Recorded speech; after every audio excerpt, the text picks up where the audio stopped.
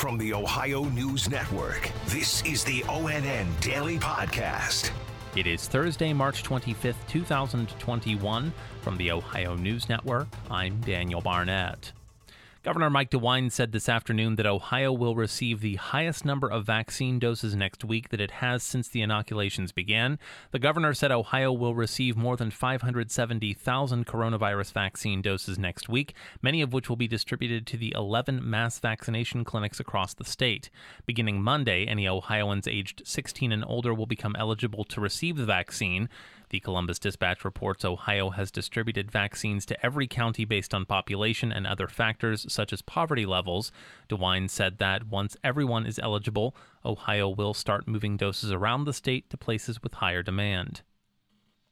The Republican-led Ohio General Assembly succeeded yesterday in stripping the governor and local health officials of the power to issue and enforce health orders during the pandemic. Yolanda Harris has the details. Both the House and Senate voted to approve Senate Bill 22 with two-thirds majority. That is enough votes to override a veto.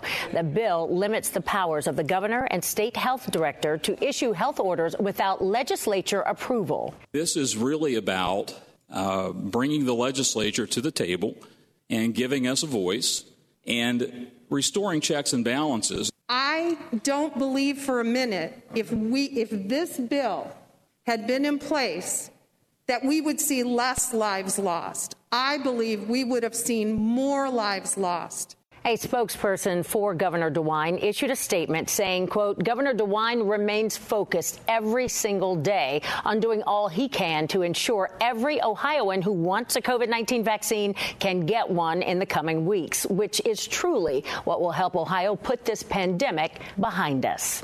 I'm Yolanda Harris. Much of Ohio is under a wind warning or watch for tonight through tomorrow morning, with possible wind gusts as high as 60 miles per hour. Dave James has more. Mark Weber is a registered consulting arborist in the Dayton area who says Ohio has 4 to 6 wind events per year. A lot of research has shown that we'll typically see trees begin to fail at whole tree failures somewhere between 72 and 94 miles an hour. Amazing when you think about that kind of wind speed. But he says it's important for homeowners to pay attention to the health of their trees.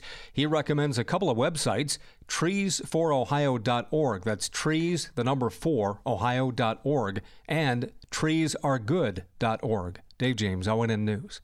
The parents of Stone Foltz are speaking for the first time since their son's alleged hazing death at Bowling Green State University, and they say they want all fraternities nationwide to be shut down. More from Yolanda Harris. Sherry and Corey Foltz say that Stone was hazed while pledging for his fraternity, Pi Kappa Alpha. The family attorney tells us a preliminary autopsy showed his blood alcohol content was 0.394, which is almost 5 times the legal driving limit. Stop it. Stop all fraternities. Until we can have zero tolerance, we cannot go on. Pi Kappa Alpha is suspended at Bowling Green while an investigation is underway. There have been no charges filed in Stone's death. I'm Yolanda Harris. Ohio's Democratic U.S. Senator Sherrod Brown introduced new legislation yesterday to curb hazing on college campuses. Senator Brown says the REACH Act would require colleges to include hazing incidents in their annual crime reports and establish a standard definition for all schools. It threatens the health and safety and lives of far too many Ohio students. For every tragic death that we hear about in the news, there are many others who survive but end up in the hospital with alcohol poisoning. Brown said he's received bipartisan support for the bill. If it passes, it will become a federal law. A federal judge has dismissed a lawsuit by the state of Ohio that tried to get the U.S. Census Bureau to provide data used for drawing congressional districts ahead of its planned release.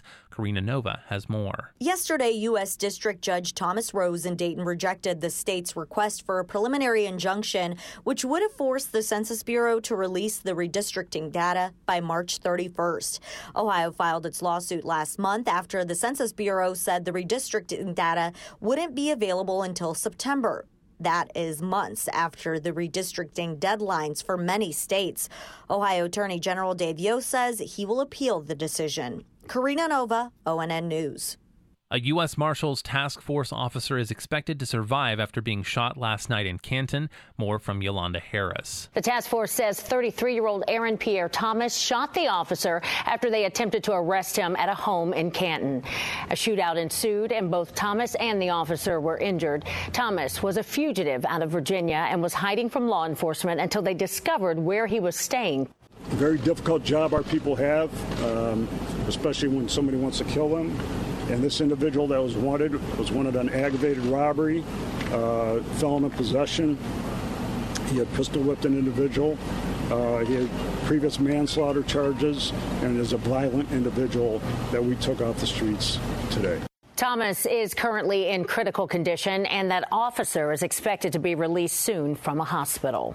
I'm Yolanda Harris. Fourth graders at an elementary school in suburban Toledo are learning about gun safety. Kaylee Kirby reports. Over the last 3 weeks, students at Jerusalem Elementary School have been learning about gun safety and what to do if they're ever in the presence of one. It's something school resource officer Jeff Costanzo says they need to take the time to teach. All the violence in the world with gun violence, we need to make sure these kids know exactly the difference between right and wrong with guns. Officer Costanzo says he hopes the students who learned this message today can remember it and hopefully use it later on in life. Reporting in Oregon, Kaylee Kirby.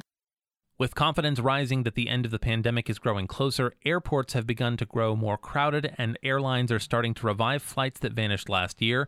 ONN's Dave James has the story. United Airlines will add 26 new nonstop routes from Midwest cities to vacation spots. For example, in Cleveland, nonstop flights to Charleston, Hilton Head, and Myrtle Beach, South Carolina, as well as Pensacola, Florida, and Portland, Maine, will start on May 27th. In Columbus, flights from John Glenn International resume on Memorial Day to Charleston, Hilton Head, and also Portland, Maine. Dave James, ONN News. And fans could be coming back to Big Ten sporting events this spring. Dom Taberry explains. The Big Ten has given conference schools permission to set their own attendance policies the rest of the spring in conjunction with the local health guidelines. Ohio State is now working with Columbus Public Health to determine what the attendance numbers should be at the different sporting venues like Ohio Stadium. No word on whether that means there would be fans allowed to attend the spring game on April 17th. We will keep you posted. For the Ohio News Network, I'm Dom Taberry reporting. Special thanks to affiliate stations WBNS-TV in Columbus, WKYC-TV in Cleveland, and WTOL-TV in Toledo for their contributions to today's newscast. I'm Daniel Barnett on the Ohio News Network.